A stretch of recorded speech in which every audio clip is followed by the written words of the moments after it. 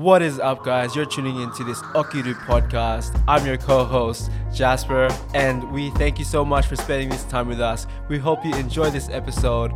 Make sure to follow us on our socials at okiru.apparel on Instagram, Okiru on Facebook, Okiru on YouTube, and also Okiru on major platforms such as Spotify and Apple Music.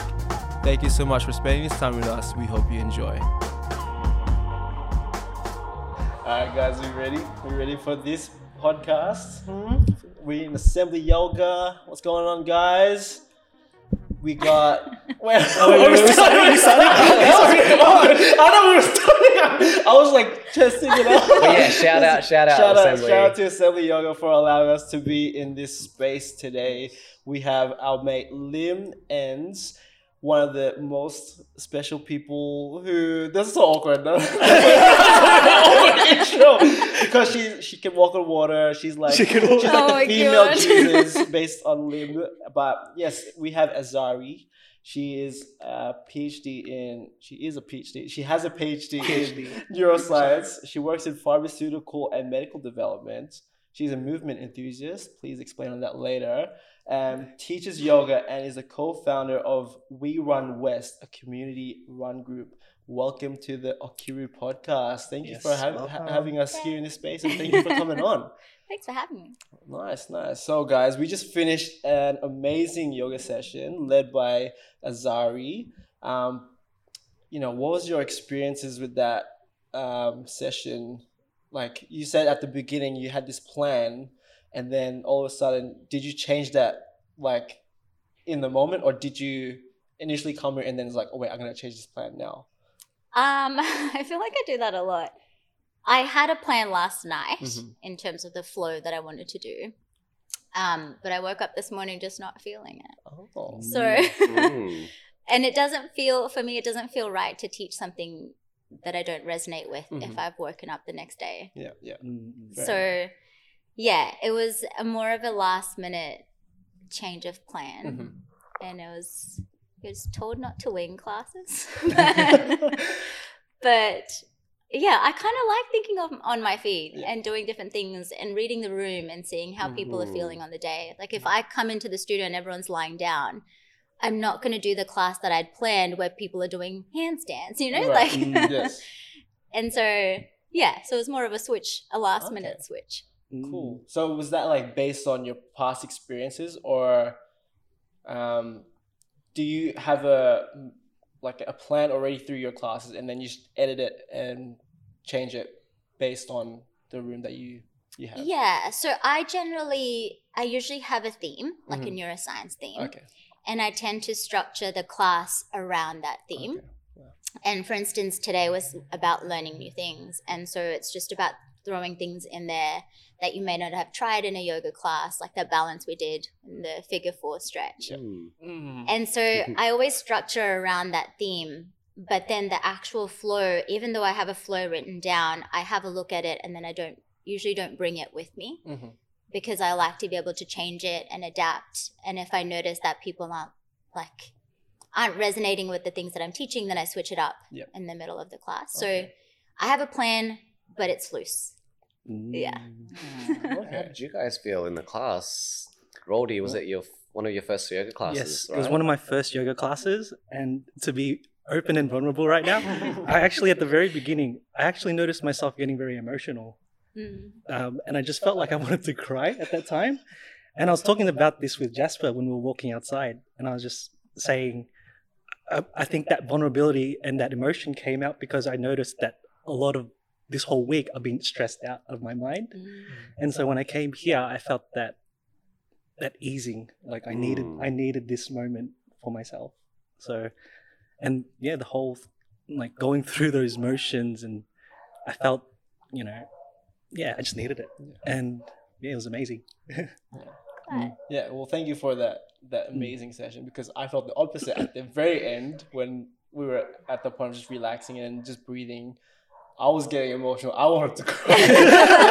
You just have these two guys crying in the background. I was like, I'm not gonna cry. No, the first yoga session. Like, I'm just gonna let this happen and just like suck it up. But yeah, it was. I think for me, we were we were speaking about it before, and I was telling Joe, like, maybe I felt like I was hiding something or not accepting something that's happening. And just by relaxing and just being in that moment for that time, I was like, what is these feelings? What are these thoughts that are coming to my mind? Like, trying to come to understanding with it. And I was just like, oh man, like, this was an amazing experience. I want to come back and do more yoga. Even though I can't do like most of those moves and struggling and shaking like the whole time. Coming from a lifting background, I felt so stiff. So, but it was a good experience. It was a really good experience. It was. That's interesting that you mentioned that, because Liam and I were talking about this earlier when we were getting coffee about, I don't remember how it started, but we were talking about how I view yoga. Like, I don't view yoga as the movement that we're doing, which is why a lot of the times my classes aren't serious in a way, and they're more playful and like not taking the asana so seriously, because it's such a small component of yoga that I don't think it deserves as much attention or as much seriousness. And this is like my opinion and what I see yoga as. And it's interesting that you mentioned, like you both mentioned, the emotional part of things. I think in a yoga studio, when you're getting emotional, you don't have the option of getting up and leaving. Well, you do, but like, it's a little bit rude if you just walk out the door. And so you're kind of forced to sit with your emotions, which is, there's something nice about that, rather than I'm feeling emotional, I'm going to turn on the TV or put on some music. Yes. So it's amazing. I love that you shared that. Thank you. At the very beginning of the yoga session, you also mentioned like, don't fear trying something new. I think it's really good. I had to remind myself of that during the session. I'm like, man, this really sucks. Like, my body's just shaking. Like, everything kind of hurts, like doing those movements. But I was reminded, I was like, like, you're not going to be good at this. Yeah. Like, just sit in that pain, sit in that shitty feeling, and then just push through it, and see what you can learn from it. It's like, okay, I need to do more stretches. I think my hips are too tight. So I was like, all right, doing these things might help. Right, instead of just doing what I'm comfortable doing, even though it was painful at the beginning. Like, I went from the suck period to it being comfortable. Now I'm trying something new and it sucks, so now I have to work towards being that comfortable, phase. But coming back to this question, what got you into yoga? Have you always been into yoga since you were younger? No. So I got into it, I think it's been 12, 13 years, something now. So my sister started first, and she went to the extreme, like moved to India, taught there, did her training there, lived there for a couple of years, I think. I can't remember how many now. And I don't know how she found it. Like, she just came across it and just took it and went with it, like just rolled with it. And my mum and I were hesitant to go because I was much more into like going to the gym, going for a run, like all the active lifestyle rather than like pulling back and softening. And she kept for so long, she'd be like, come to a class with me. I would never go to a class. And I went to one class with her and I was like, oh, this stuff is like, it's actually pretty fun. Like, I love this. And so I got into it. My mom was still hesitant. And then the year my grandma passed away, so my mom's mom, that's when mom started going to yoga. So my sister literally dragged her to a yoga studio, and mom would not want to go, and she'd fall asleep and start snoring in the class. And my sister's like, I'm never taking her again. Like, she fell asleep. But I mean, you're going through trauma, right? Like, you're going through stuff, and she was exhausted. And she kind of took on a similar thing. Like, she went to India, did her training, and she has like something like 500 hours of training under her belt. And she's done yoga nidra. And then she resigned from her job at Telstra and went down like massage, became a Reiki master teacher. Like, that completely went down that pathway. And so, that's a long answer to my entire family history of yoga, basically. So when you first started practicing yoga, and I'm sure you were studying neuroscience already, right? What realizations did you come to meet through the practice from that neuroscience background? Because I know, and we could all feel it come through in your classes as well. I had no connection then, like nothing. And I was doing yoga for purely the movement aspect of things. And I was like, oh, cool, there's a place now where I can do a wheel because I do that as like just for fun. And now there's a space for me to do it. Yeah. So that connection didn't happen until my teacher training, which is only 3 years ago now, I think. And that was with Mel, who's the owner of Assembly, and Cecily. And their big thing, and you might have had the same experience, Liam, where they really push you to find you in your teaching. Yeah. And they constantly, like every time I do a practice class, they'd be like, oh, that was great. Like, you know how to sequence well, you know how to instruct people well, but what's you? Like, what's the part that lights you up that's you're not showing in your practice? And that's when I came across the neuro part. Oh, wow. So it was only recent. Yeah. Wow. And it was more to do with them, I think, pushing me to be like, what are you teaching for? And I always love the idea of people knowing about their brain. Like, I feel like the more you know about it, the less you fight against it. And you're working more with it, if that makes any sense. The devil you know, right? Yeah, exactly. I mean, I think that's what helps me is like, okay, it's how my brain is functioning. That's just how my brain is. And it's okay. Like, so I think it helps you deal with things a different way when you know how it functions. Can you tell us about the physiological side? Because I know that's... I thought it was going to get real scientific. I was like, oh shit, this is recording. No, because I see it. I've been to a lot of your classes already, and I find that the best way to, when I'm sharing the practice with my community and all that as well, is that physiological side and explaining to them to calm down that nervous system. But I'd love to hear it from you because I know your listeners can take a lot away from it as well. Yeah, so I borrowed that from Andrew Huberman, who talks about it a lot. So his lab in Stanford, and I believe Jack Feldman, who's another researcher at UCLA, they do a lot of breathing work, and they've done a lot of work on physiological size. So they've measured this and they've shown that it reduces your heart rate, but it also changed, I want to say the activity of the brain. So it kind of like brings you into this calming state. And largely it's because it slows down your heart rate. So it's going to make you a lot calmer.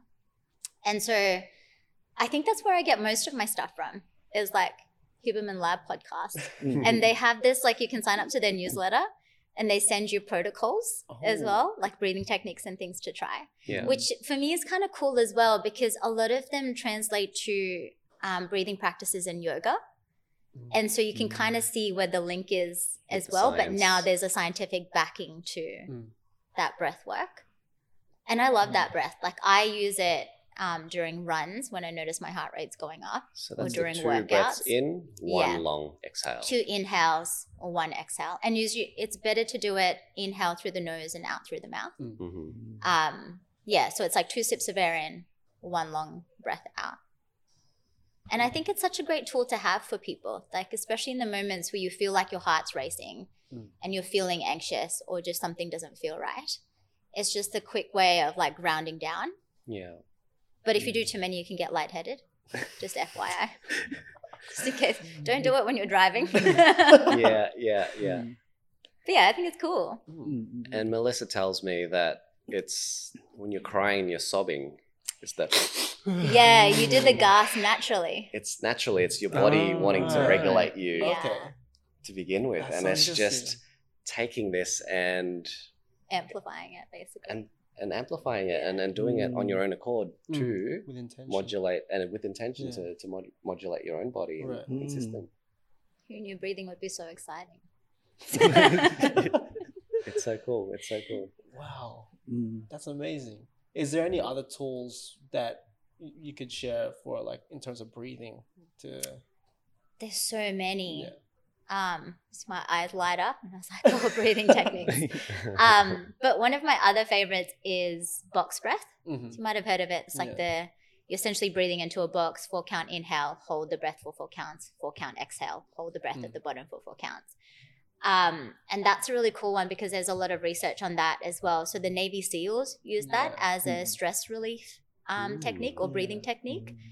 And it's good for the weeks that you feel like when you know stress is coming in the week. And so it's a great one to do every day for just a couple of minutes a day. Yeah. And I love that one. I notice a difference with how I am during the week if I use that breath. That's a big one. And then the one we did today, the 3-part breath in, and then the 1 breath out. So that's kind of like working with lung capacity and really breathing at your full capacity. So there's a lot of really cool ones. Yeah.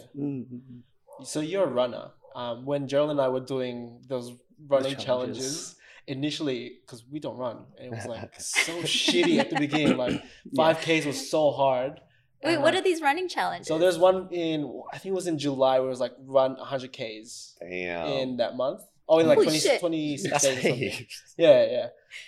So initially it was like 5 kilometers, and I got to a point where I was like running 10 to 12Ks like regularly.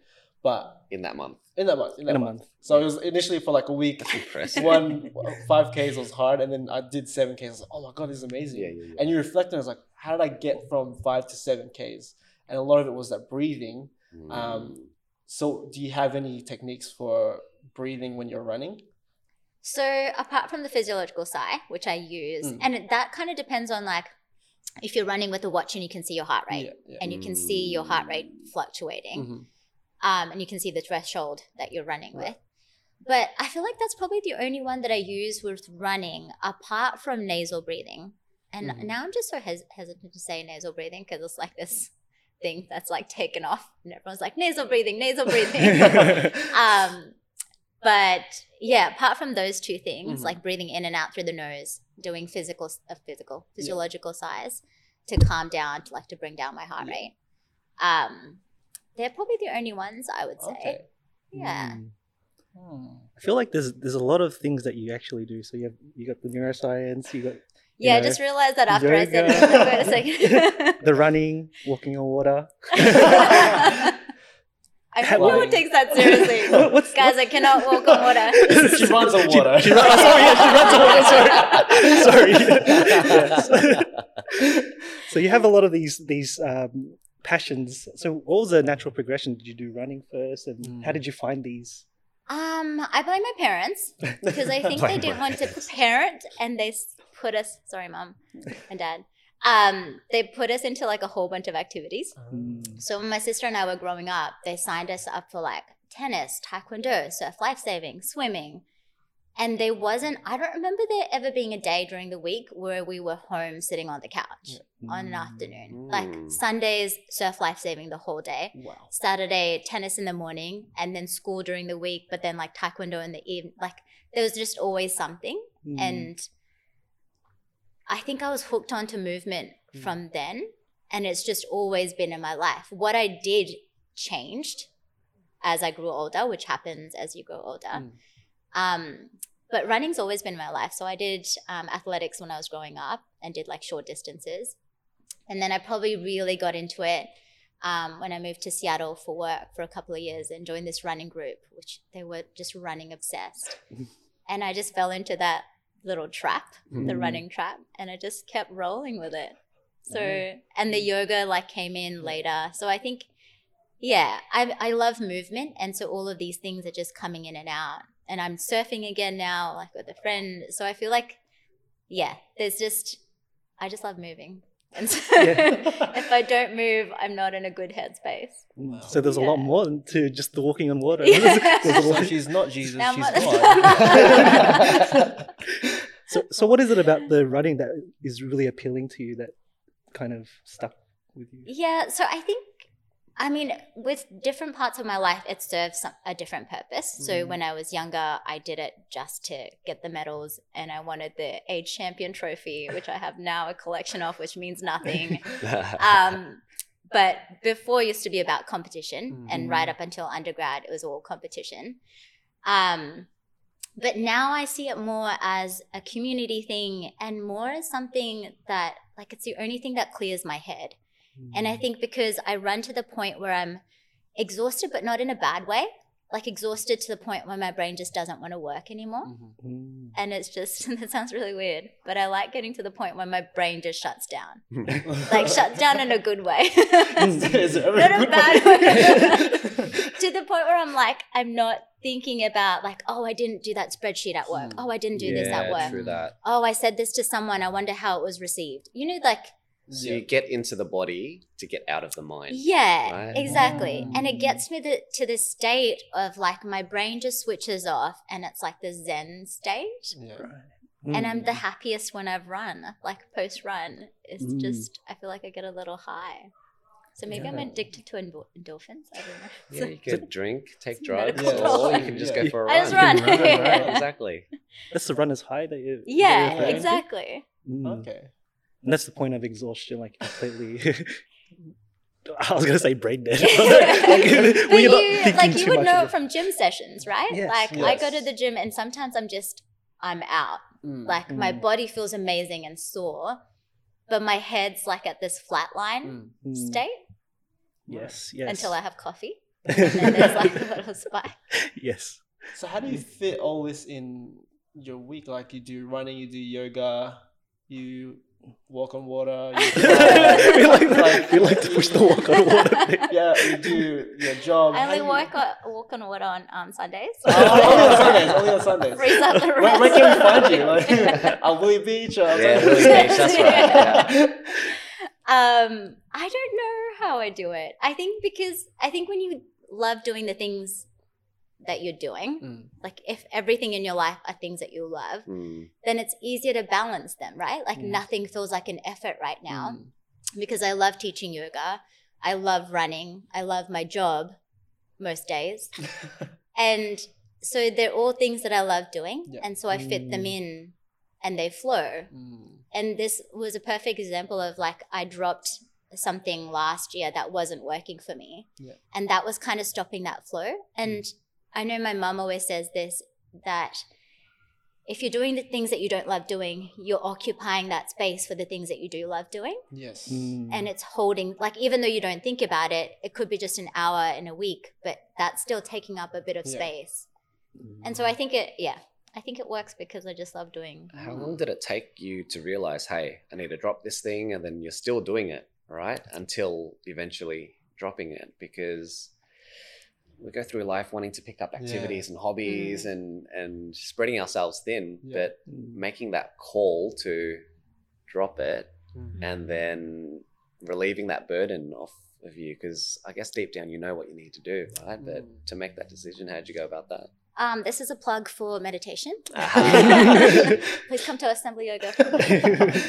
No, but I think that's a big part of it. Like, I think my meditation is a big part of it. And I don't meditate every day. Like, it drops off. And when it does drop off and I'm upset, Mom's like, have you meditated today? I'm like, stop asking me that question. But I think it's a big part of it. Like, I think it's moments. You're not going to know what to drop if your mind is constantly at a state of busyness, right? Constantly at a state of chattering. You only notice things when things are quiet. And it's the same as like when emotions come up when you're quiet.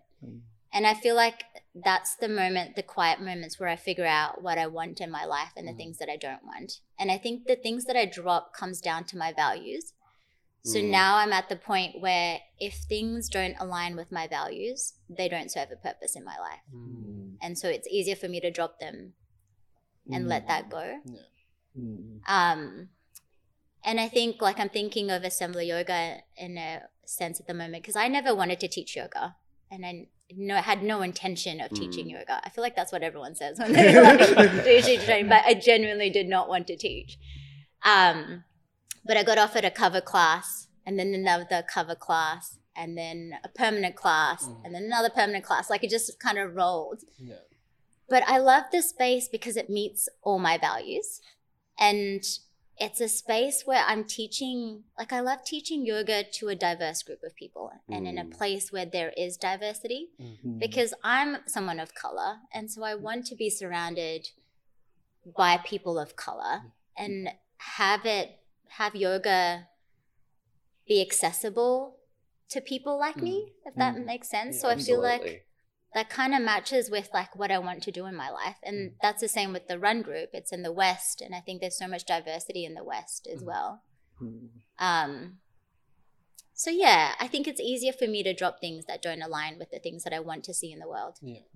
But there are barriers to walking into a yoga studio as well, because I guess as a young male, it feels like it's out of reach. Like, how is it for you, like walking into a studio?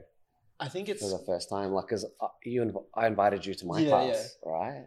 And it was just this place. But how did you feel? And I know, Roddy, you didn't make it, but what were there barriers in coming into a yoga studio itself? Yeah, just because it's a new space and I wasn't too familiar with it. Just entering it, you're just like, oh, what is it gonna be like? You know, how are they gonna treat me? I guess those little things play on your mind. And so when I was coming here for the first time, I guess I had those thoughts coming through. But once I kind of walked in and I felt the Zen, like it was very peaceful and calm. I was like, okay. So it was very easy, but like once I'm in here, it was very easy just to feel very comfortable in the space.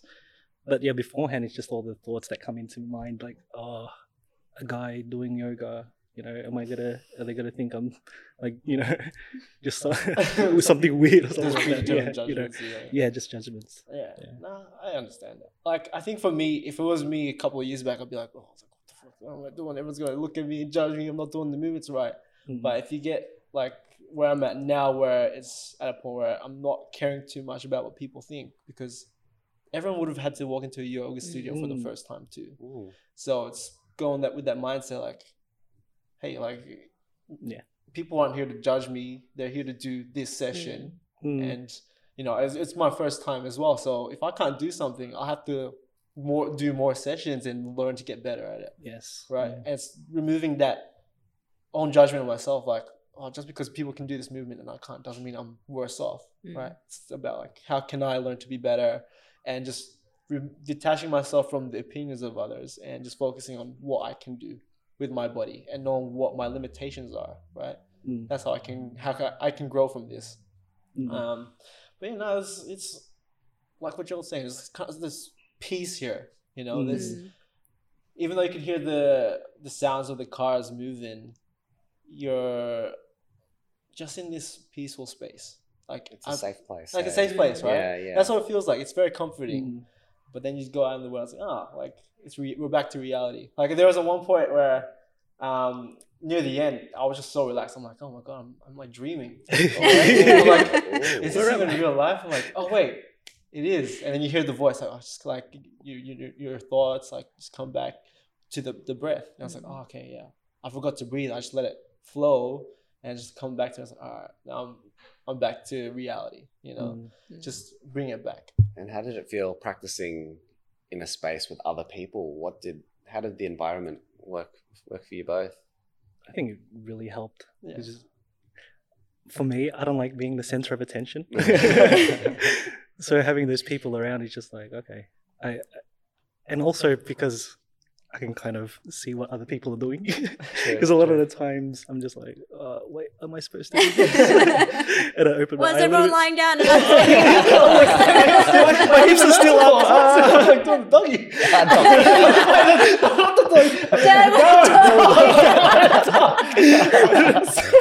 is the best reference ever. Like, this is the wrong class. Yeah, so it felt very, it was easy having those people around. And then just having the other people's energy around you as well, because you can feel their calm, and especially when you say like, you know, breathe in and breathe, and you can hear other people's breath. For some reason, for me, it's calming. Yeah. I was like, it reminds you to breathe. It does. Yeah. So it was really nice. Yeah. I liked how you there's that one part where you're like, oh, look beside you and just give them a smile. You know? It's like, oh, everyone's a friendly person. You know, it's just like, no one's like, serious, you know, it's like, they'll show that smile to you. So that always astounds me. Like, I know I've walked into classes before, I haven't spoken to anybody, and I've just gone in, done my practice, left, and I'm like, what am I here for? I could have done that at home. And it's just, I love that intro to like say hi to people and notice the people who you're sitting next to, because that's another human being. Like, that's another person next to you that you just did not acknowledge when you walked into the studio.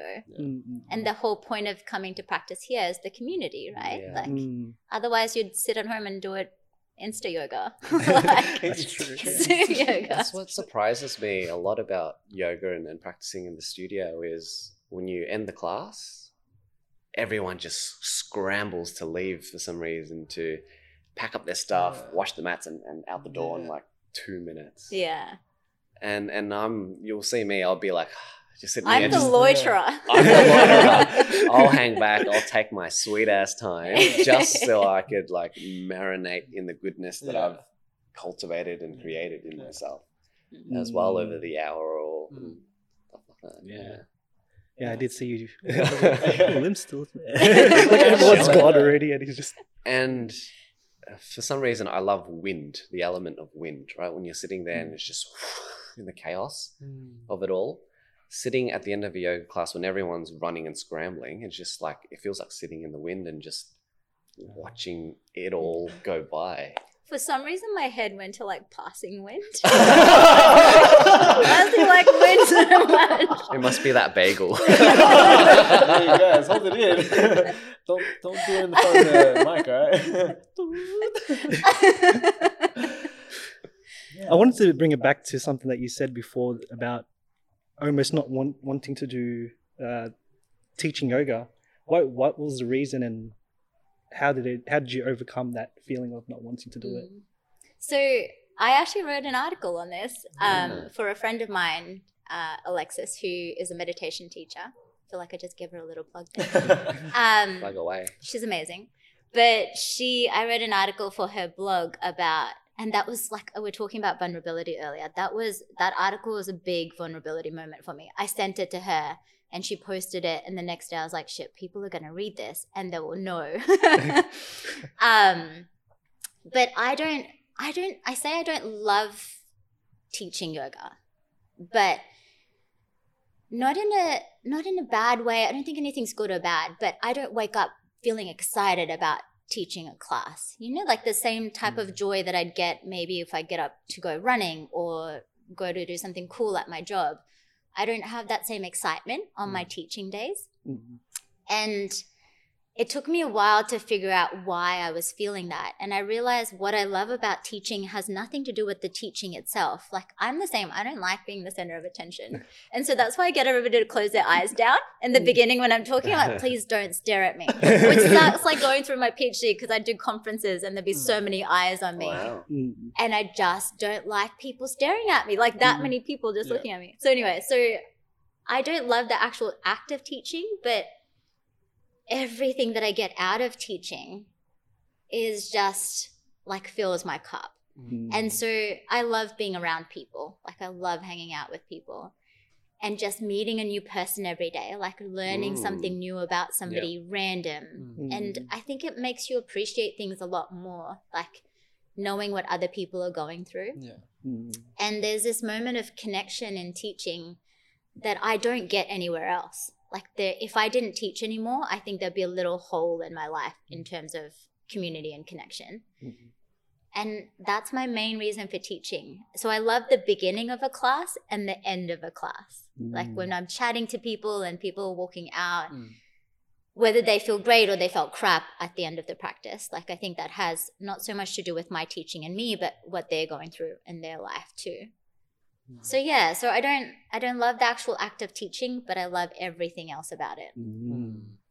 That's like me with running. When we were doing that 100-kilometer thing, I realized I hate running. It sucks. But then at the end, you're like, this feels amazing. Yeah. Like, I love the outcome of running. I hate the process of doing it. It freaking sucks, man. I remember that one time, the first time I did 7K straight, I felt so shitty after work. My knees were all fucked up, and I was like, man, I gotta do this 7Ks. And I just did it, and just having that mindset, like, all right, just keep going, like, keep pushing one step at a time. I was like, you know what, it's not too bad. And you get to the end, and you're like sprinting. I'm like, holy shit, like, this was amazing. Like, I just feel like if I didn't go on this run, I would have been worse off, right? You spoke about you don't want to be the center of attention, but you speak in conferences. How do you overcome that feeling before stepping on stage? I think you just do it. Like, I didn't really have a choice during my PhD or when I did a postdoc. If you want to get further in your career, you need to go to conferences and present your work, right? Like, that's the whole point of sitting in a dark lab for hours doing research and then not telling anybody about it, just kind of defeats the purpose. So you get forced to do it. And not that I don't love it. Like, I love talking in front of people and I get a little like high from it. And I also love the fear associated with it. I don't know if that's part of a psychological problem, but I do love things that induce that little bit of fear in me, like things that make my heart race of like, I don't want to do it. I don't want to do it, but I do it. And that's how I see public speaking. Like, I don't enjoy the moment, but just doing it and the end of it is the parts that I love. I just realized I love the beginning and ending of all things. Nothing in the middle. Yeah. I think that's what it is. Awesome. It's interesting because we're taking our seats here today, and then I let you go first just to see what kind of move you'd take, and it's just like to the side. Yeah, because that middle is like right in front of the camera. Yeah, I was thinking of like, oh, where should I sit? I was like looking at the side. And Jasper sitting there. I was like, okay. I was sitting at the end, man. Yeah. You're on all the podcasts. I'm on the end. So. Yeah. You gotta stick to the consistency, man. Yeah, that's I true. didn't realize it was a psychological test. Liam's running his own psychological experiment. Speaking of challenges, actually, Lim, you're doing a swimming challenge at the moment, right? Yeah, I just completed it. So, like you guys in doing running, I'm not much of a swimmer, right? But I'll call myself a swimmer now because it's doing the act of swimming. So I'm a swimmer. And Ansari, we've had this discussion when I said... That's why I gave you the look and I was like, are you going to call yourself a swimmer? Yeah, exactly. When learning to run, you're like, oh, I don't run. I'm not a runner. But when you're doing the act, you are a runner, right? But my swimming challenge, I'm proud to say that I raised $2,500 for the Starlight Foundation. That's awesome. That's good. And that's the power. What I've learned is the power of putting yourself out there, of asking, of giving something new a chance and a shot, of challenging yourself. Because I was only planning to swim 5Ks and it turned out, I could probably do more. So I'm like, all right, the default max was 14K. So I'm like, I'll give that a crack. Right. And it was about taking my friends and people on the journey with me and highlighting, hey, I'm at the beach every day swimming. And I think people bought into that, but I'm very happy to see that I've brought my community, brought my friends and family together to do some good for the world in a time where you look around and there's a lot of things that suck. Yeah, definitely. Yeah. I think just saying that what I just noticed and realized is because there's a purpose behind that running or swimming, you were able to do the act. If there was no purpose behind it, it'd be so much harder. Yeah. Right? And there's also one thing you also said that I just recently learned is we're so afraid of doing is asking. Like just by asking, you never know what the answer will be. We're always making assumptions. And I just read a book recently called Influence is Your Superpower. And it was talking about how people fear asking. But when there was a purpose behind what they were asking, people were more inclined to help them out. So there was the person who wrote it, she's like I forgot what she teaches, but she's like a lecturer. And she got her students to do a project. Like they started off with a paperclip. And they had to try trade that paperclip in to see what they can get out of it. Cool. And once a pair of students were able to change that paperclip for a car somehow, but they were able to do that because there was a purpose behind what they wanted it for. So the purpose was they wanted to give that car away to someone who was a refugee, and the person who was at the car dealership was like, "Yes, I want to help you," but they wouldn't have gotten that answer if they didn't ask for it. But because there was that purpose behind it, people want to be part of that, want to be a part of something greater than themselves. Yes. Yeah. So I guess coming to that, like, what do you guys believe is your purpose? Oh gosh, getting to the deep stuff now. Yeah. Nitty gritty. We're getting down deep, I just into looked the at abyss. Liam. I was like, what is yours? No, I've had a lot of time to think about this purely through COVID, through writing and journaling practices, right? I feel there are three things that I'm working towards, and I want to work in the nexus of these three things. And they are working in tech, and my background in IT, and using the internet and digital media to scale impact. The second is yoga and meditation. It's the practice that has done so much for me to open me up, to allow me to soften in the world that makes you so hard and masculine and really achievement-based, right? And the third is the work that I want to do more into the community as well, because like yourself, Anzari, I really value and cherish the spectrum of multiculturalism in Australia, right? We all have such rich stories of our families getting here and struggling, and the trauma that we all hold collectively by our parents taking a risk to search for a new life or better circumstances, right? So if I can somehow join all three of them together, which I'm taking baby steps towards, then that's where, for me, work becomes play. Where like Anzari, it's like effortless and you flow, right? It's not like, oh, you wrap up at like 5 p.m. or 7 p.m. after a long day at work. It's you take a break and you could probably continue because it's like play for you. Yeah. Sounds like building an empire. Secretly building it. Yeah. Behind the scenes. Look at that smile, man. That smile. I feel like that's when you need the evil laugh. What about you, Anzari? Mine's, I feel like, comes down to one main thing. And I think it's the reason why I did my PhD. It's the reason why I'm in research, reason why I teach yoga, why I started the run group, that kind of stuff. And I've always had this want to help people and I know I'm not going to be able to help everybody. That's impossible. But just to make some sort of a difference in people's lives, whether it's through medical research and helping advance medical treatments, whether it's yoga. And I just did my Reiki 2 training with my mum, so I have that on my background now too. And I just hope that I just want to be part of things and projects that are going to help people with their lives. I don't want to go through my life just living my life and it's fun to go out and live my life and party and do all of those things, but it doesn't fill my cup.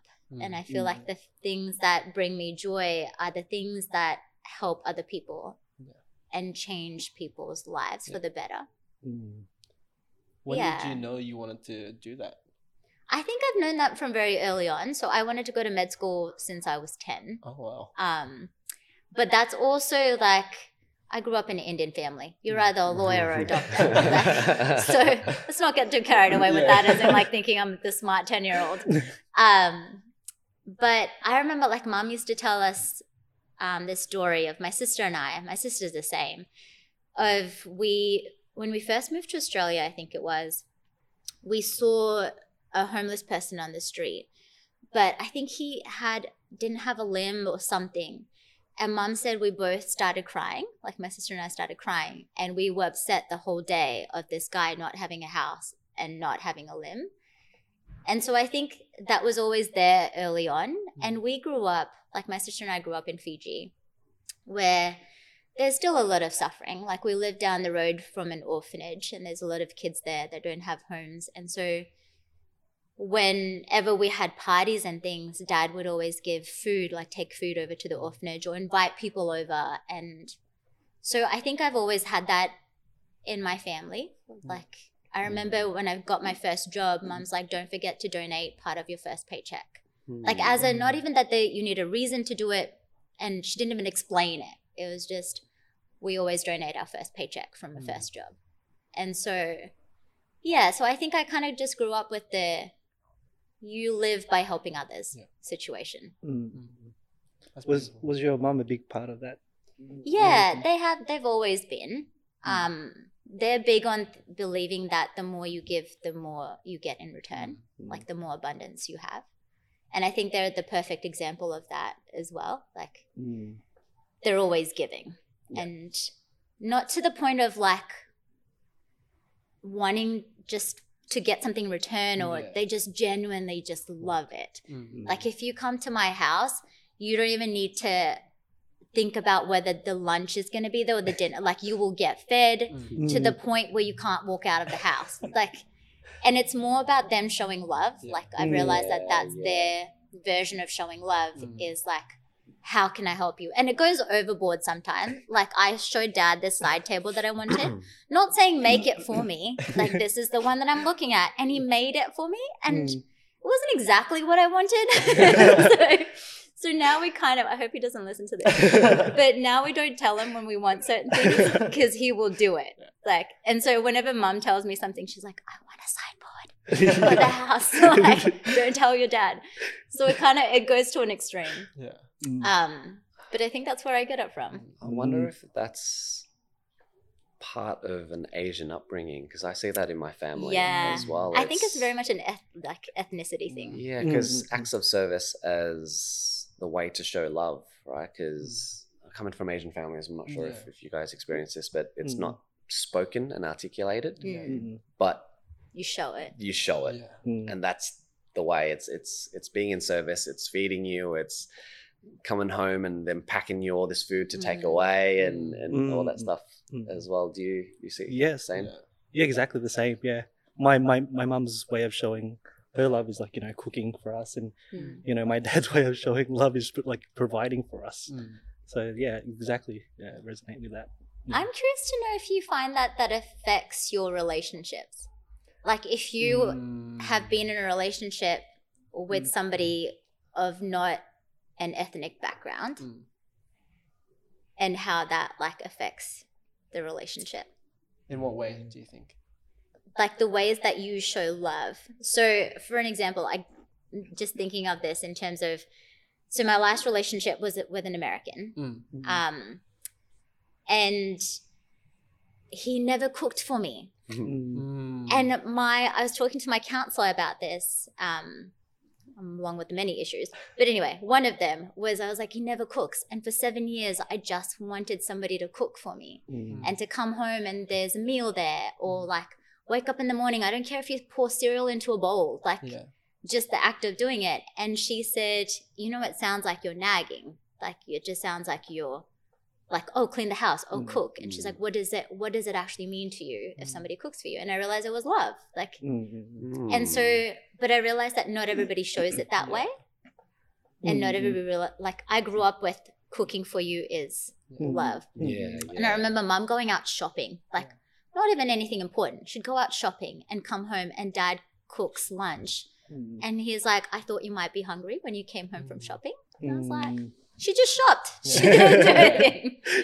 So it's just interesting. Do you think it's like, because we're so exposed to that at such a young age, and then you're in a relationship for X amount of time, you have the expectation of those things to happen. Yeah. And that's what the 5 love languages are for, right? To understand each other's love language. Yeah. Like for me and my partner, we come to understand that you have to communicate what you want. Like if we asked initially, early on, it was like, how do I fill your tank? What things can I do to, you know, to make you feel loved, to help you feel loved? And it's just like them explaining it and then you explaining how you show love as well. And if that doesn't fill their tank, it's like, oh, okay, so maybe I have to do something else. Like that communication is such a strong part of it. But also having the expectation from what we've seen, it can affect our relationships, I guess, in that way as well. I love that. I love the idea of having that conversation, which seems so simple. It is. But I imagine very few people have that conversation, right? Yeah.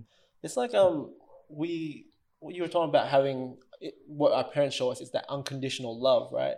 Whereas some of us see as transactional love, like you got to do something and then I have to do something for you. Like I was telling my partner this, like I do the things I do for you out of love. Like you don't have to show that to me. You don't have to be like, oh, because you did this, I have to do this now. It's like, no, I'm doing this because this is how I show love.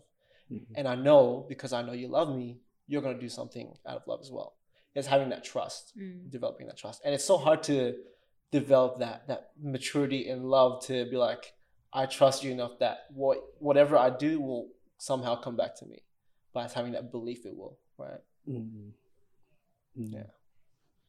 Damn. I know, I don't even know where to go from that because I'm just still thinking in that moment.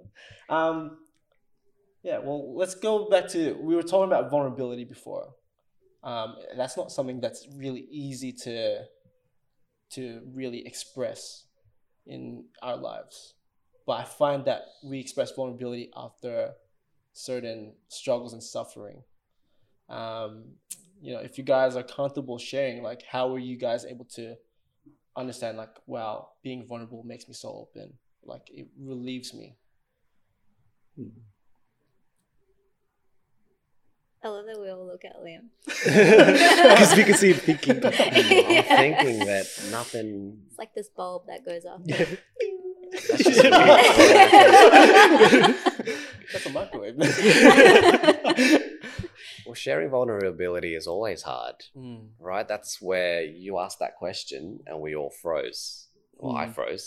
Did you freeze, Ansari? Did you don't look at me, don't look at me, right? That's and why I was you like, all look looked at me.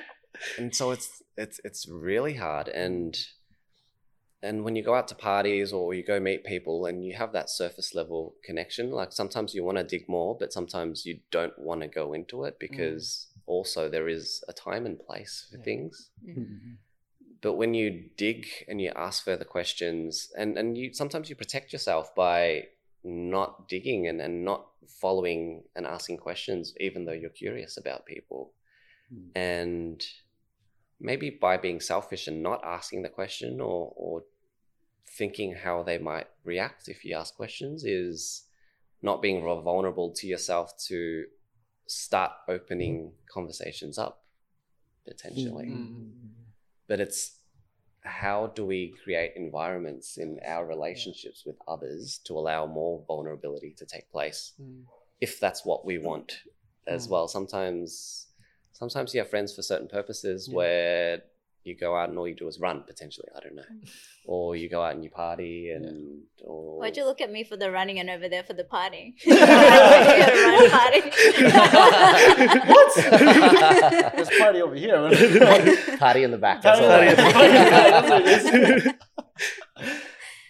Yeah, look, that's why vulnerability is so hard to articulate. But Ansari, you were talking earlier about Brené Brown. I've not read any of her work, but it's been mentioned so many times. Like I see she is used as a resource for a lot of people. Can you share anything about her work at all? I love her work. I feel like a lot of people do because it's so relatable to the things that we're going through in life.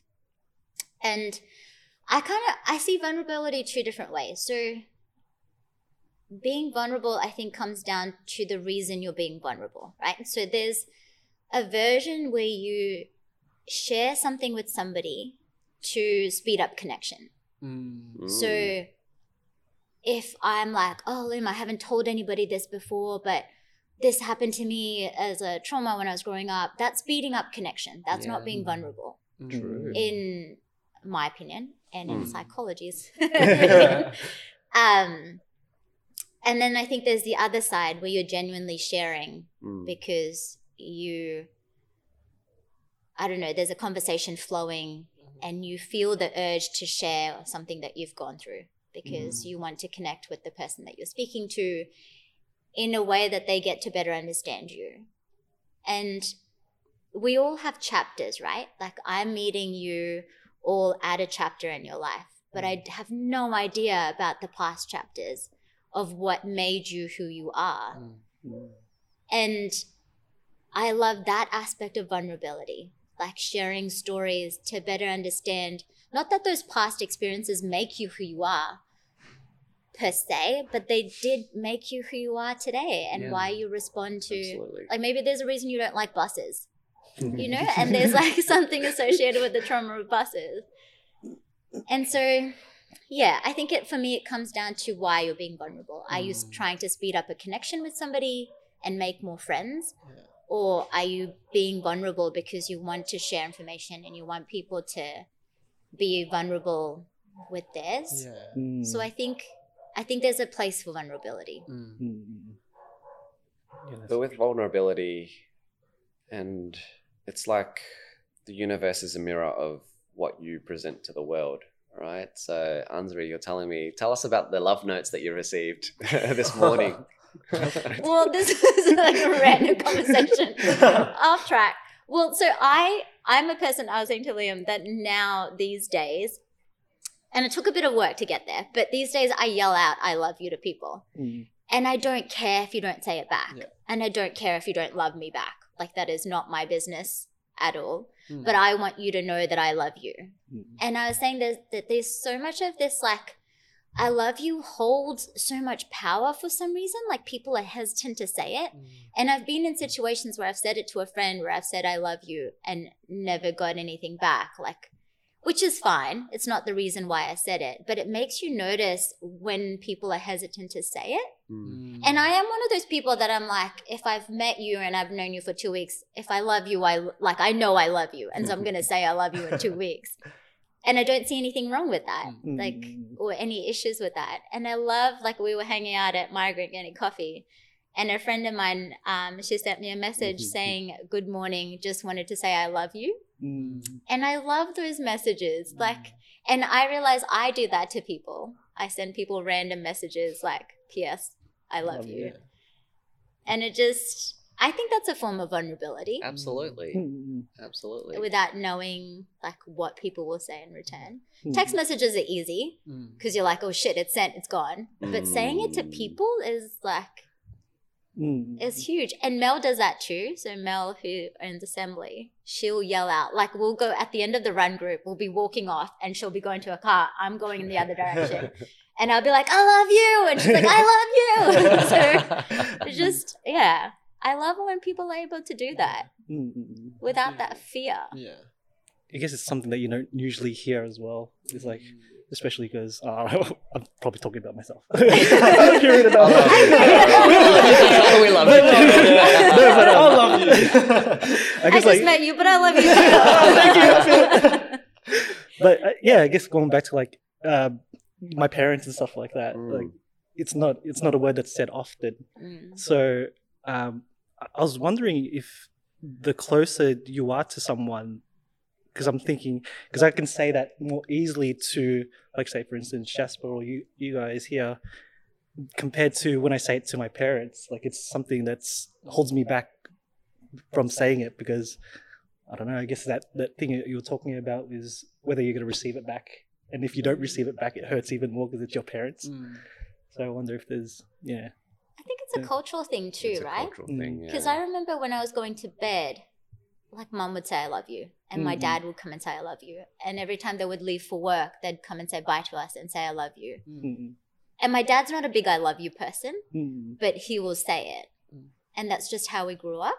And they kind of drilled into us that you do not go to bed angry, you do not go to bed upset at somebody, you will make up, say I love you, and then go to bed. So I think a big part of it is cultural and how you grow up. Well, I actually noticed with my parents though, just before when we were kids, they never said I love you, but now they're saying it more often. Like, because I think, like, I don't know where it came from. It just started, and they just started like in text messages and things like that. Like, I hope you're okay, love you. It's like, it's the first time. It's a bit of a shock, but now they do it like more often, and I'm just like, oh, it feels nice, you know. Could it like, be? I wonder where they're getting that from, or where they're learning to be just more open. Could it be because they're getting older, and it's like, you know, their time, like time on Earth isn't, well, it's long, but it's not, it's ephemeral, right? We don't know, but as we get older, so are they, and then that kind of declines. So maybe it's like, maybe I didn't say enough when they were younger, so now it's like the time. Right? I think the world is changing too. Like, I think people are more open about their struggles. And we see a lot more things now, right? Like, that one little sentence can change someone's day. And just me saying I love you to somebody, that might change their whole day at a time maybe where they're feeling like nobody loves them or they don't have anybody, and all of a sudden you get this message saying I love you. And so I think people are recognizing that people are struggling. Yeah, the world is changing. There is a shift to becoming more heartfelt as well, I feel, and more conscious of mental health and not holding burdens onto ourselves and protecting others from our burdens. But that's sharing, because when you share, others might learn from you, or they'll come out of their burdens, and then you can kind of connect with the vulnerability in itself, and that's how you develop deep connections and develop relationships of absolute substance rather than running or partying.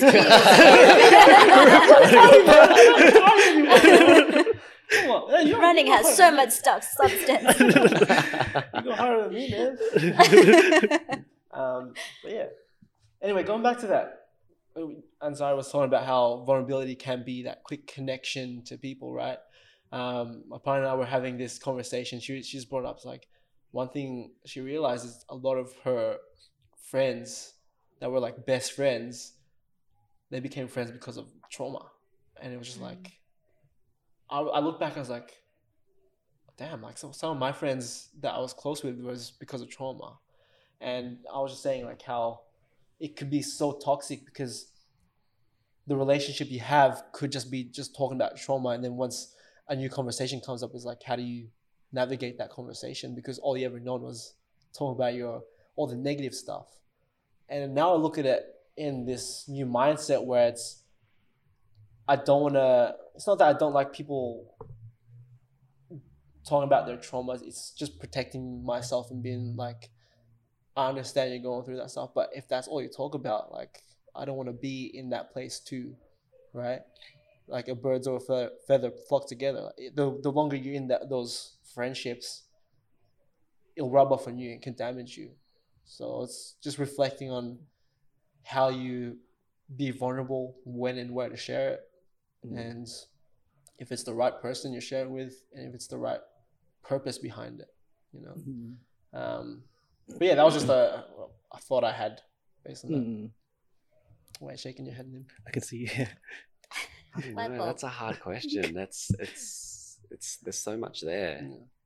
But you're talking about trauma and look, I got to learn a little bit about your family history, Anzari, just then as well. And I can't explain it. Do you want to, if you do want to go into it, it's your Indian heritage, moving to Fiji, and I guess that part of history there, because my family are Vietnamese refugees, right? So, and I've explained this on this podcast as well, that there are two generations of refugees. So escaping communism from the north of Vietnam to the south, that's leaving everything behind and escaping, right? And a second time with the war breaking out, my parents fleeing on boats to go to an unknown destination, just to go away, because there's no present left, there's no future there in the country. And we see that a lot in Australia in terms of refugees trying to come here for a better life, from a lot of communities from Africa escaping, and like we see wars in Syria, people that have been oppressed from Afghanistan and Iran, and now we're seeing that in Ukraine as well. Look, I'm not sure where I'm going with this exactly, but the generational trauma that sits within us and all of us at some point in time, because we've been affected by world wars, like everywhere. Like Australia in itself have participated in wars, and you might have Australian families with grandparents who had fought in world wars as well, and bringing that kind of trauma back, and being so closed off in talking about feelings, because when you do open that trauma, it's shell shock, it's PTSD and all that as well. But I think we all feel it, and we all recognize that there is an element of healing in a way, and our society is becoming more accepting of it. Because when you accept it, then you can move on, and then you can tell everybody that you love them. Yell it out. I see it. I don't. So there's two different things. So with the friendship thing, I've had friends that I've met during really bad periods of my life, but they're still in my life, and it's amazing to have them in my life. But I think the difference is that people either grow with you or they grow away from you. And I think, I love my own sentence. Write that one down. The other day I said to someone that I was hungry but not for food, and I was like, I love that. It was my own sentence. Anyway, sorry. Being really humble right here. So I think it depends on the people, like the type of people. I remember, one of my best friends in Seattle, she was the first person I called when I found out my partner was cheating on me. And there's a horrible, like the cheating is not your usual cheating story, but anyway, let's not go there. And I called her, it was 10 p.m. her time, and I was like, I need to talk to somebody. And I didn't know who to call. I couldn't talk to my parents because it's just too raw of a conversation to have with my parents. And we were both living at my parents' at the time because we'd moved from Seattle. So anyway, I called my friend, and I was like, oh my God, so I found out this happened, like he's cheating on me. And she just started laughing, like hysterically laughing. And I started laughing. And there's not many people that can get away with that, right? Like you tell your best friend, your partner of 7 years you're married is cheating on you, and they laugh. I mean, she was laughing at how he cheated, but that's besides the point. The point is that she laughed, and it just it almost like felt like somebody just lifted this weight off my chest. And I was crying and laughing, and she was crying and laughing, and she's one of my closest friends. So we snap every day, Snapchat. And we've been snapping for 600 and something days. Nice streak. Because she lives in Seattle, and we can never figure out a way to talk. Like the time zone, it just messes things up. And I think that's a perfect example of people who either grow with you and they know the things that they've gone through, and there's this power in it. Like now when I talk to her about relationships and something that happened, she'd say, oh yeah, that makes sense because of what you went through.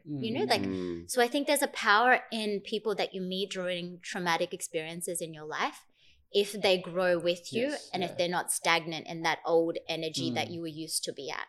So I think you either level up or you drop them down. Like they're either gone. And friendships work in a tier system, right? Like this is psychology, that you have people at the base who are your extended friends, and then the tip gets smaller, you have your closest friends at the top.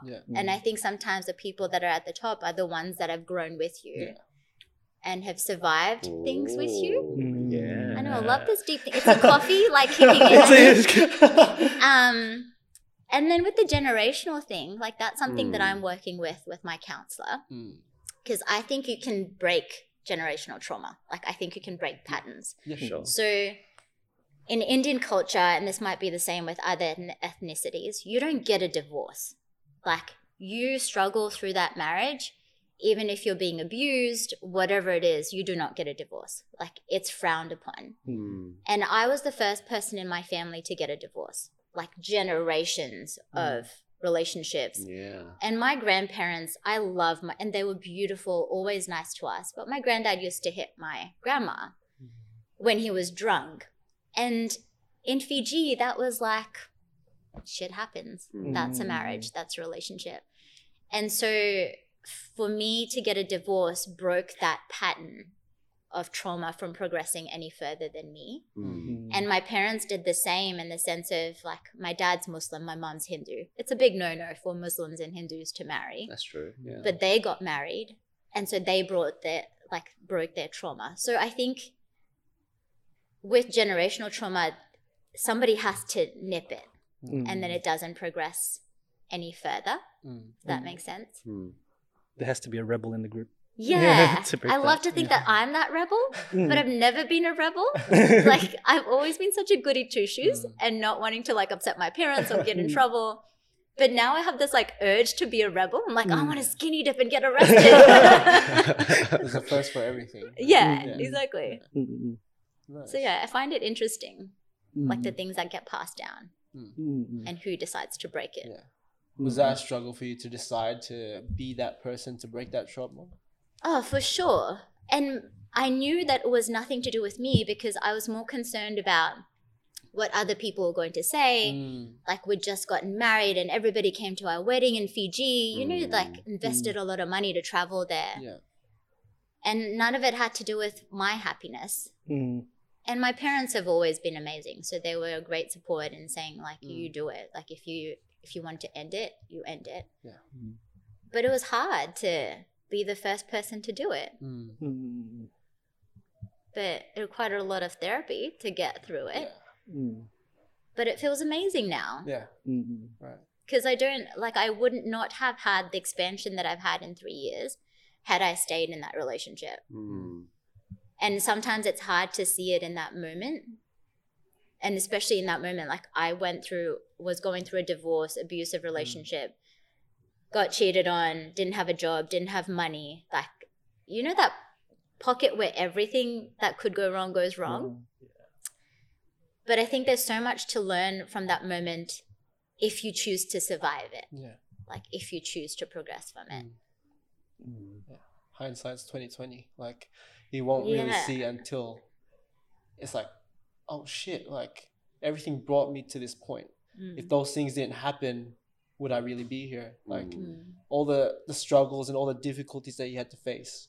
But because you never gave up, you kept on getting up, you kept on pushing on, you reach that point, it's like that realization, like, wow, you know, because of all those things, I just happen to be here right now, you know. And you'll never know once you get there. Sometimes it takes years. Yeah. It takes time to finally have that realization. Because dark tunnels are hard to get out of, right? My sister and I call it, and I think it's from a comedian, but we call it the I'm going to die moments. Like, when you're like, I'm going to die. And then you get out of it and you're like, I wasn't going to die. Yeah. Like, it was fine. Yeah. So, yeah. But in that moment, it's like you get tunnel vision. Like, you don't see anything good because everything bad is happening. Yeah. So for you to share your stories on that, you've come to a level of comfort in your struggle to be able to share this, because it's obviously not easy to do maybe in the past, right? And I guess thank you for sharing your stories with us as well. So Thank you. I really It's still not appreciate you easy to doing do because it almost gets to the point of, like, I never want to make anybody sound bad that. or to make my ex sound bad. Like, and it's just, it's a hard point of sharing where I have to be conscious of the things that I say that doesn't blame somebody else or make someone else sound like a bad person. So I don't think people are bad people unless let's take that back. I think there's some bad people. But I think, like, generally speaking, most of humanity, people aren't bad. They do terrible things, right? Like, I'm talking about whether you've hurt somebody. I'm not talking about in a global world scheme of things. Yeah. Because if we're talking about global world leaders, then I think they're definitely terrible people in the world. But just in terms of, like, day-to-day life, people make mistakes all the time. And we all have, right? Like, wishing that we could take things back. Yeah. And most people do mean well. Yeah, and sometimes you don't realize what you're doing Yes. until you come out of that state and you've had time to reflect. There's so many times that I've said things that I'm like, I wish I had not said that. Yeah. Because I think once it's left your mouth, like, there's no rewind. I think you can learn a lot from the regrettable moments. Like, if you didn't take action, you wouldn't know how to learn from it, right? You'd be walking on eggshells the whole time. Whereas if you do those mistakes, you can be like, okay, I know not to say that anymore. I know not to do that. Maybe I can do it a different way, right? So that comes with a sense of awareness as well, I guess. Yeah. Because some people are sometimes oblivious to what they're saying and like, oh, that was kind of offensive. But it's not, it's not going to change. Yeah. But yeah. I'm amazed that some people don't have that. Like that moment of like, oh shit, I probably shouldn't have said that. That always astounds me. They're just still smiling. Yeah, I'm like, that was me. Everyone's built different, right? That's what makes us who we are. Human beings so unique. You know? So how do you develop that awareness? I guess it's someone actually telling, like, what do you call it? Sometimes it is pointing it out. Yeah, pointing it out. And just having that, you know, hey, you shouldn't be doing that. Yeah, because if you're oblivious to it, then it's never going to change. Like, you don't have, yeah. I think it's a big part of growth too. Like the things that you go through. So I remember I used to have this opinion of like people in abusive relationships. And I was like, I don't understand why you don't just leave. Like, why are you still with that person that's constantly abusing you? Until it happened to me. And I was like, this is how you do it. Like, you just stay in it because you just keep ignoring it. But I would not have had that judgmental perspective change had that not happened to me. And so I think a big part of awareness is just you growing. Yes. It's safety. Got deep real quick. Safety and comfortability into existing situations as well, and to break away, it's all right. Losing that, and it's that sunk cost as well, because you've already invested so much time and life and love into that previous relationship potentially as well. Yeah, and another thing is that you're always thinking about the other person, or you're never selfish for yourself. Like, how's this gonna affect my happiness? Or like you're always just thinking about, I want other people to be happy, or what are they gonna say about me if I do this? Blah blah blah. You're never thinking about just your own happiness. Sometimes it's just being selfless is important. Like you have to take care of yourself. Why do you think it's so hard for people to do that, to care about their own happiness?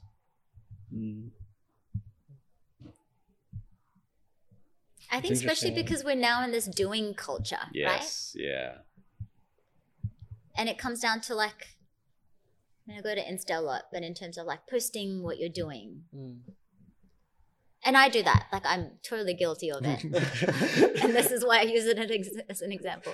But I try to filter out what I'm sharing and the reason for the things that I'm sharing. And there's been many times where I've like deleted things because I'm like, that's just me boasting. That's not going to benefit anybody. Yeah.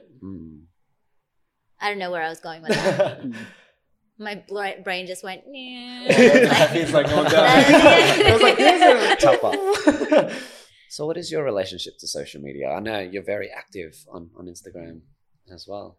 Yeah, I figured out what I'm on there for, and I figured out what I'm using it for. Yeah. And sometimes I deviate because I get pulled away onto the cool stuff when somebody sends me free clothes and I'm like, oh, I'm going to post. And I was like, no, I don't want to. Yeah. Why am I doing it? And the only reason I'm doing it is because everybody else is doing it and it's cool.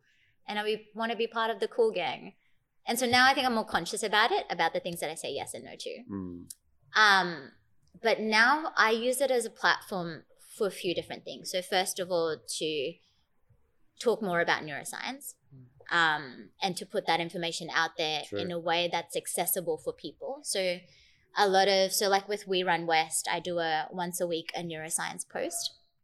And I usually read a few different papers and I summarize the research article into a little tiny paragraph, which is a pain and it's so hard. But I love it. So for me, it's a way to share my knowledge, because what's the point of having a knowledge that you're not going to share with people? Like, it just defeats the purpose. And then all my blood, sweat, and tears of 10 years just goes to waste. And so I see it as like sharing of information. But I'm also a big supporter of like Aussie companies and Aussie labels and small businesses. And so I feel like a lot of the things that I post, even though they're like, oh, she's eating another croissant the third time today, like, it's not about the croissant. It's about the place that I got it from. True. And the fact that I think those people are amazing, you know? And I promote a lot of my friend's business. It's called Inro. which is a sustainable clothing brand. So it's recycled rental clothing. So it's secondhand clothing. You get a box of 6 clothes and you wear it for a month. And I love that idea. In a consumer-driven world, for somebody to think outside of the box, literally, and to provide this, like, so that's my thing. Is like, I love promoting these people that are doing cool things for the world and highlighting them and helping them get their message out there rather than I'm going to share this outfit because it's pretty. And they gave it to you for free. Yeah. It's the community, not the product. Yeah. So I think that's what my Instagram is about now, is supporting other people and supporting my knowledge. So I'd imagine neuroscience is like a massive spectrum to talk about. Like, what is your focus, especially in your studies or whatever you're doing with it? How much time do we have? I was gonna check. Okay. It's almost 5 to 1. Okay. I started in developmental neuroscience. So my PhD was on preterm birth, so babies that are born early and babies in particular that get apnea. So the cessation of breathing, they stop breathing. And it happens commonly in preterm babies. So when that happens, they get injected with caffeine, which a lot of people find fascinating. Yeah. That's how I love coffee so much. I know a lot about caffeine. So my PhD was essentially on caffeine in the brain. And so the babies get injected with caffeine and it stops the airways from closing. So saves their life. But babies that are also born preterm, they can't breathe as well, so they go on ventilation. So caffeine kind of helps them come off the ventilation a lot quicker because ventilation induces lung damage as well. Oh, wow. So there's a whole bunch of different things. So my PhD was looking at how caffeine affects the brain and immature preterm brains. And then correlating that to studies that are being done in humans where these kids are now 12 years of age and they're getting MRIs done to see how the caffeine's changed them or if it hasn't. But when I was doing that, I started learning more about caffeine and Parkinson's disease and how it's been implicated in Parkinson's, like helping people either delay the onset or affect their symptoms. And so then I wanted to go switch the perspective from like developing brain to aging brain. And there was a person in particular in Seattle that I wanted to work with who's a really cool neuropathologist. It's a bad idea working with him. He's Chinese and he never slept. He just worked. Oh, God. And yeah, we'd have meetings on Saturdays, like Saturdays at 2 o'clock. Neuropathologist. Yeah, so he's the person that he basically walks in as a consultant, super smart, looks at a brain like under a microscope or whatever, or samples of it, and basically says this person has Parkinson's, had Parkinson's, has Alzheimer's. Like he kind of does that kind of thing. And so his area of research was Alzheimer's and Parkinson's. So that's what I started working on then, was finding better ways to diagnose it early. Because right now people get diagnosed really late and by then their symptoms have already started and it just gets worse. And one of the ways to diagnose Alzheimer's is via spinal tap. And not everybody wants to get a spinal needle stuck into your spine every couple of weeks. So I was trying to find a way to diagnose it using blood. So that was kind of like my postdoc side of things. And then I got sick of asking the government for money. And I said, screw you, and I left. Is the short story version of it. But I also don't think I would have survived in that world, in the research world, to be honest. Like I just didn't have the drive to fight for funding, to come up with brand new research ideas, have it be knocked down. And I think it takes a certain type of person who is incredibly talented to survive in that environment. And I have friends who are still there and they're amazing scientists, but I just couldn't. It's not something that I could be. Yeah. So now I've kind of shifted. Now I work more in drug development, medical device development. And I don't work on as much neuro studies as I used to. Okay. Mostly because COVID has taken over everything. But yeah, so I still have my feet in like the clinical science side of things, but not my own research. Yeah. Have you had much experience with psychedelics? No, but I have a fascination with psychedelics at the moment. But I feel like that's another hour conversation. But I know. I think longer than an hour. But yeah, I have a big interest in psychedelics, just in terms of like where it's going at the moment, in terms of like, working with depression and things like that. Yeah, it's pretty cool. Yeah, I won't go into personal experience, but yeah. Yeah, well, I can explain first-hand experiences. When you're talking about when you're in that feeling and you feel trapped, right? I've had those moments on psychedelics, and it feels like you're gonna die. It's set and setting. So where you're at and who you're with is really important when you're consuming these substances, and it works really well when you're out in nature and in the open, because you feel the expansiveness of the environment around you.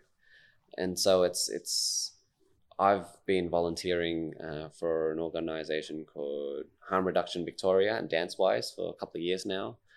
And it's about taking care of patrons and punters at music festivals so that they don't cause harm to themselves and others as well.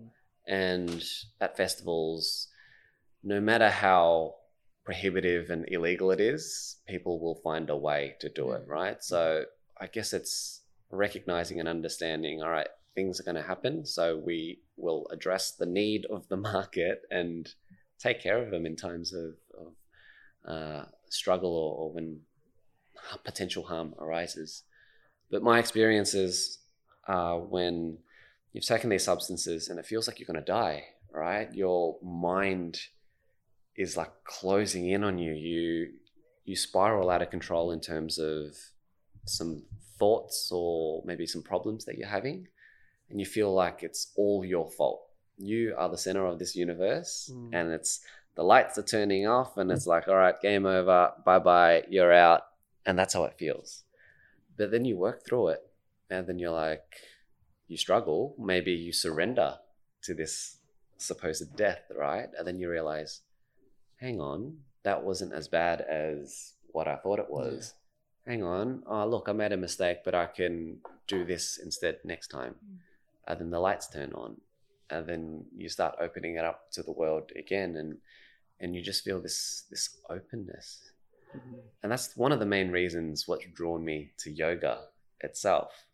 When you're lying in Shavasana at the end of a practice, after a super sweaty practice where you've done all these movements and you've really pushed your body to certain limits potentially, and then you're just lying there in absolute bliss. That's the correlation I draw from psychedelics to yoga. And I don't do that much any substances like that anymore, because I've got this practice where I can draw on naturally, where I can just breathe and tap into what's already there. And that's the concept of like practicing asana too, right? Like you end in Shavasana, which is corpse pose. And the intention is that you're like, that's the death. And then you're reborn at the end of the practice, which I think is pretty cool. That's why just all like a mind blown moment. Just trying to process everything. Because I got reborn. I got reborn. I was reborn today. I'm a new man. Right, that's amazing, man. Yeah. No, I'm not gonna say if I had those experiences myself, but like through other things. But from what I've heard, through papers this book that I read. Yeah, this book that I read and podcasts. Yeah, like I see that like in those times when people use those substances, they feel like they're the center of the universe, right? And it's hard. Sometimes it's hard to get out of it, right? It's how. I don't know where I was going with this. I've lost my train of thought. So I don't know if you've heard of this term. I only learnt it recently from a friend who's a counselor, but he works a lot in the mental health field, and he's looking at psychedelics. So he did a diploma. I don't want to get it wrong. But he looked into psychedelics, and they do this thing of having a sitter. Yes. And I love that way of doing it. Like if you want to experiment, to have somebody that's going to be there for you. And it makes things so much more accessible. Like in terms of people aren't going to do something ridiculous. Yeah. That you have somebody looking after you. That But I love that grounds you. concept. Pardon? It kind of grounds you as well, like brings you back to the here and now, like because you can get so inside your head sometimes that sometimes you just be like, hey. Like, and it's scary not being able to be in control of your own brain. Yes. Yeah. Exactly that. So I think that's why I asked you the question, because it's a growing field in mental health at the moment, because pharmaceuticals have been pushing these pills and antidepressants. I don't know anything about that, but it's just consuming and popping it all. And potentially psychedelics are a way to reset certain things that are happening in here. I think there's a lot of things, right? Like and before I say this, I think there's a place for antidepressants. Okay, yeah. And I think that they're there for a reason, and I think people do need to take them. In saying that, I remember like when I was going through my terrible year, if I had seen a psychologist at that point, I would have been prescribed antidepressants. Yeah. And I'm not saying that this is what people should do. I only did this because of how my parents are and the things that they believe in and the things that they use. And I grew up, you know, with natural remedies and things like that, with things that my grandparents used. And when we'd get food poisoning, Mum would be like, oh, it's the evil eye. You know, like that. That's how I grew up. And so at that point, instead of seeing a psychologist, I went to see a therapist that my mum was seeing when grandma passed away. And this therapist she's a counselor and she's a kinesiologist, which is science. So it's muscle testing. But she's also on like the hippier side of things, which is like she channels and she works with energy and a realignment and past trauma, which is amazing. Like my science brain battles with this stuff. But then some of the things she'll say, I'm like, how do you know that? Like, how did you know my history without knowing anything about me? And so I think there's things that science it doesn't explain. But anyway, that's a different conversation. So I started seeing her. My mum was a master Reiki practitioner at a time. I started getting Reiki every day, and I'd be sobbing every day, like crying every day, getting Reiki every day. And within 6 months, I was out of that headspace, maybe even less than 6 months. I think it was 4 months before I got a job. And it's amazing. Like this was no drugs, no substance use, no alcohol. Like I knew I needed to stay away from alcohol because that just makes everything worse. Yeah. And so I just didn't drink, didn't take anything. All I did was go and see this counselor, which my mum would drive to go and see because she lives in Mornington. So mum would drive me to Mornington. Dad would pack me like dinner in a little container because he knows that I get hungry. And that got me out of that space. And so I think there is more now, this shift of trying different things, of alternative things. And that's part of the reason why I did my Reiki course, is to understand that separate aspect of it, like a different side. And I remember Mum got offered this job at Peter Mac to give Reiki to cancer patients. Whoa. So I think there's a shift now in different modalities and different ways of treating. Tell us about Reiki. What is... I don't want to butcher it. So it's a hard one, hey? It is a hard one. It's kind of something that, I don't know, Mum describes it really well, but it's essentially a Japanese guy that kind of discovered that you can move energy through people and you can work with other people's energy. So it's not really, you're not healing anybody, you're working with their energy to shift things and shift the things that they're holding on to. So the training is like a 4-part training course. And essentially you get taught to work with the chakra system and work with energy and balancing out. But then there's symbols as well that you can use, and each of the symbols are Japanese characters, and they stand for different things. Like whether you think somebody is fearful of something, you'd use that symbol, that kind of stuff. My science brain I still fight it, like argue with it, but then there's just random things that happen that I can't describe any other way. So like this morning, so now I do Reiki in the room before I start my classes. And this morning after the flow class, it was the longest line at the toilets. Like people were waiting to go to the bathroom. And I was like, what is going on?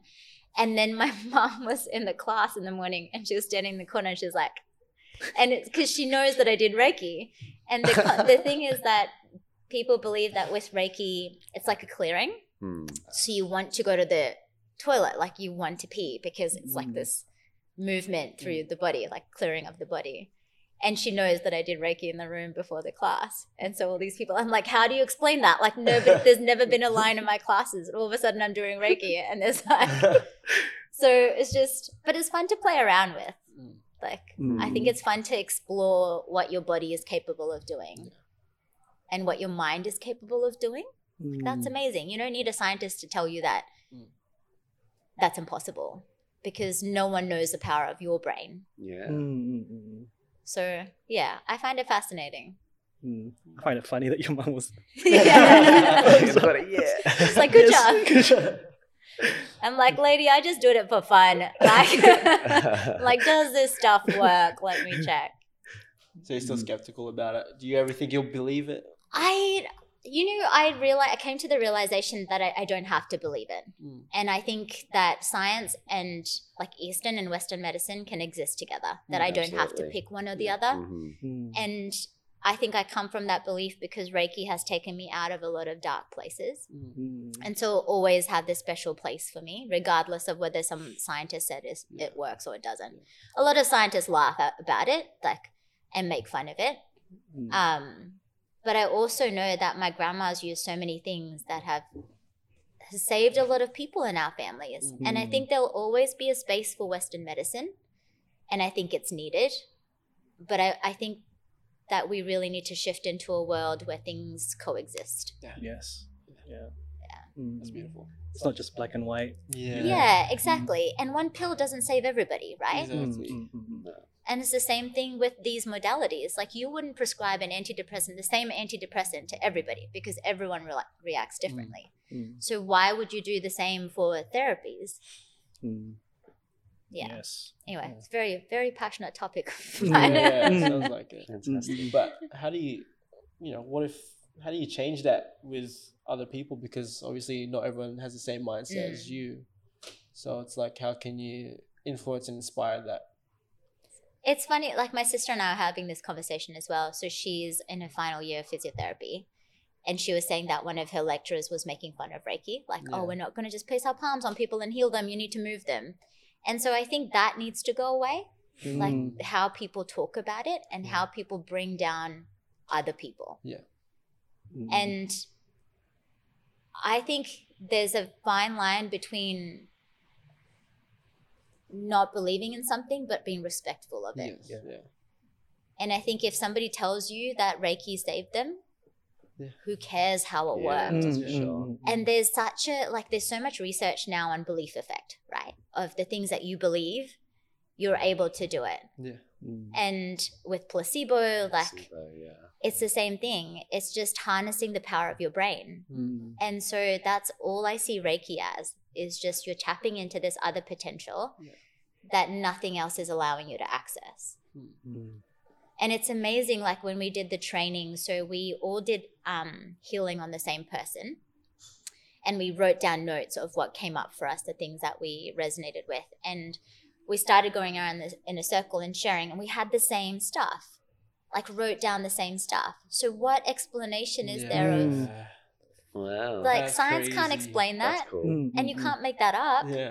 And so I still battle with it, but I've also come to realize that, you know what, it's fine to accept it. And there was a part of me that was always like, I never wanted to tell people that I got Reiki from my mom, or that mom does Reiki, or that I did my level 2 Reiki course, you know, like as a scientist, it's like I would lose integrity. But now I'm like, I just don't give a shit if you believe in it or not. Some things aren't meant to be known. Then I Yeah. guess it's just And I kind of like that. the mystery of it all, and then the beauty of the mystery as well. And there's a power in it, I think. So my last question for you is, This sounds scary. Final question. You know so much about the brain, given your study of it, and if you were to share a couple of tidbits of information or tips or uses of the brain for just anybody out on the street, what would you share with them from just such a deep neuroscience background? God, there's so many things. I think my big one for always is to never be stagnant with things. So like changing things up, right? Like whether that's you're going to using a different road to get to work, brushing your teeth with your left hand for a change, like just anything different that switches things up. So change is good for the brain. There's a place for routine to build habit, because you need to continuously do something to build a habit. Yeah. But I think the most important thing is noticing the things that you do mindlessly and the things that you do mindfully. So if you come to a yoga studio and you're picking the same spot every single time, what purpose is that serving?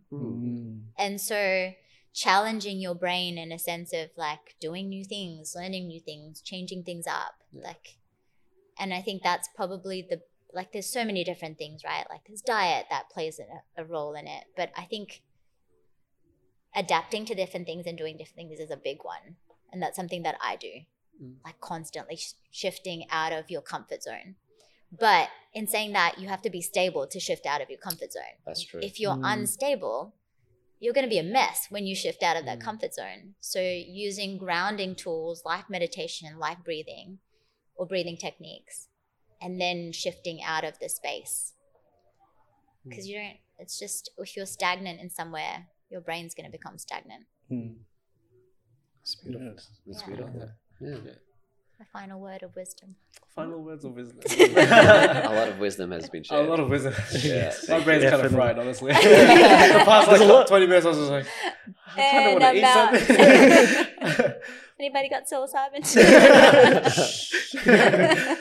Nah, this was awesome. I love the conversations we've been having. Like we went from joking about Anzari being a god to please edit that. That's staying in, and really humanizing her with all the struggles and the deep stuff and she's been very vulnerable, and we thank you for that. Yes. It's never easy, like as Lim says, it's never easy to be vulnerable. So really appreciate that so much. Just to wrap things up, 3 questions we always end with. 3 questions. So what are you grateful for? What have you realized? And what is a question you want to ask yourself for to the people listening? I'll let somebody else start. Liam. I've already answered. He's already answered it, sorry. Oh, what? Yeah, on a so previous. it's all me. Yeah. Okay. What am I grateful for? People, just in general, like being surrounded by people. What was the second one? What have you realized? I think a big one for me this year is that being kind doesn't mean you let people walk all over you. There's a difference. Yeah. And then the final question. What's the question you want to ask yourself or the people listening? I think the question that I want to ask myself, and something that I have been asking myself this year, is what am I fearful of that's stopping me from expanding further? Love it. That's awesome. That's beautiful. Well, thank you guys for listening. We really appreciate you taking the time, and appreciate you, Lim and Anzari, for taking the time on a Saturday to be with us and allow us to be in this space, especially Melissa from Assembly Yoga. Yes. And yeah, just a shout out to them. Make sure if you're in Footscray, is there a website that they can go to check out times and when they can come in to, for sessions? There is a website. I think it's Assembly Studios. Yoga. Is it Assembly Studios? Yeah. We'll put the link. We'll put a graphic. We'll put the link down below. We'll tag it in the description. Yeah. But we really appreciate the time you guys have taken. And as we always say, always take care, always stay safe, and always choose to get up. Peace. Okay.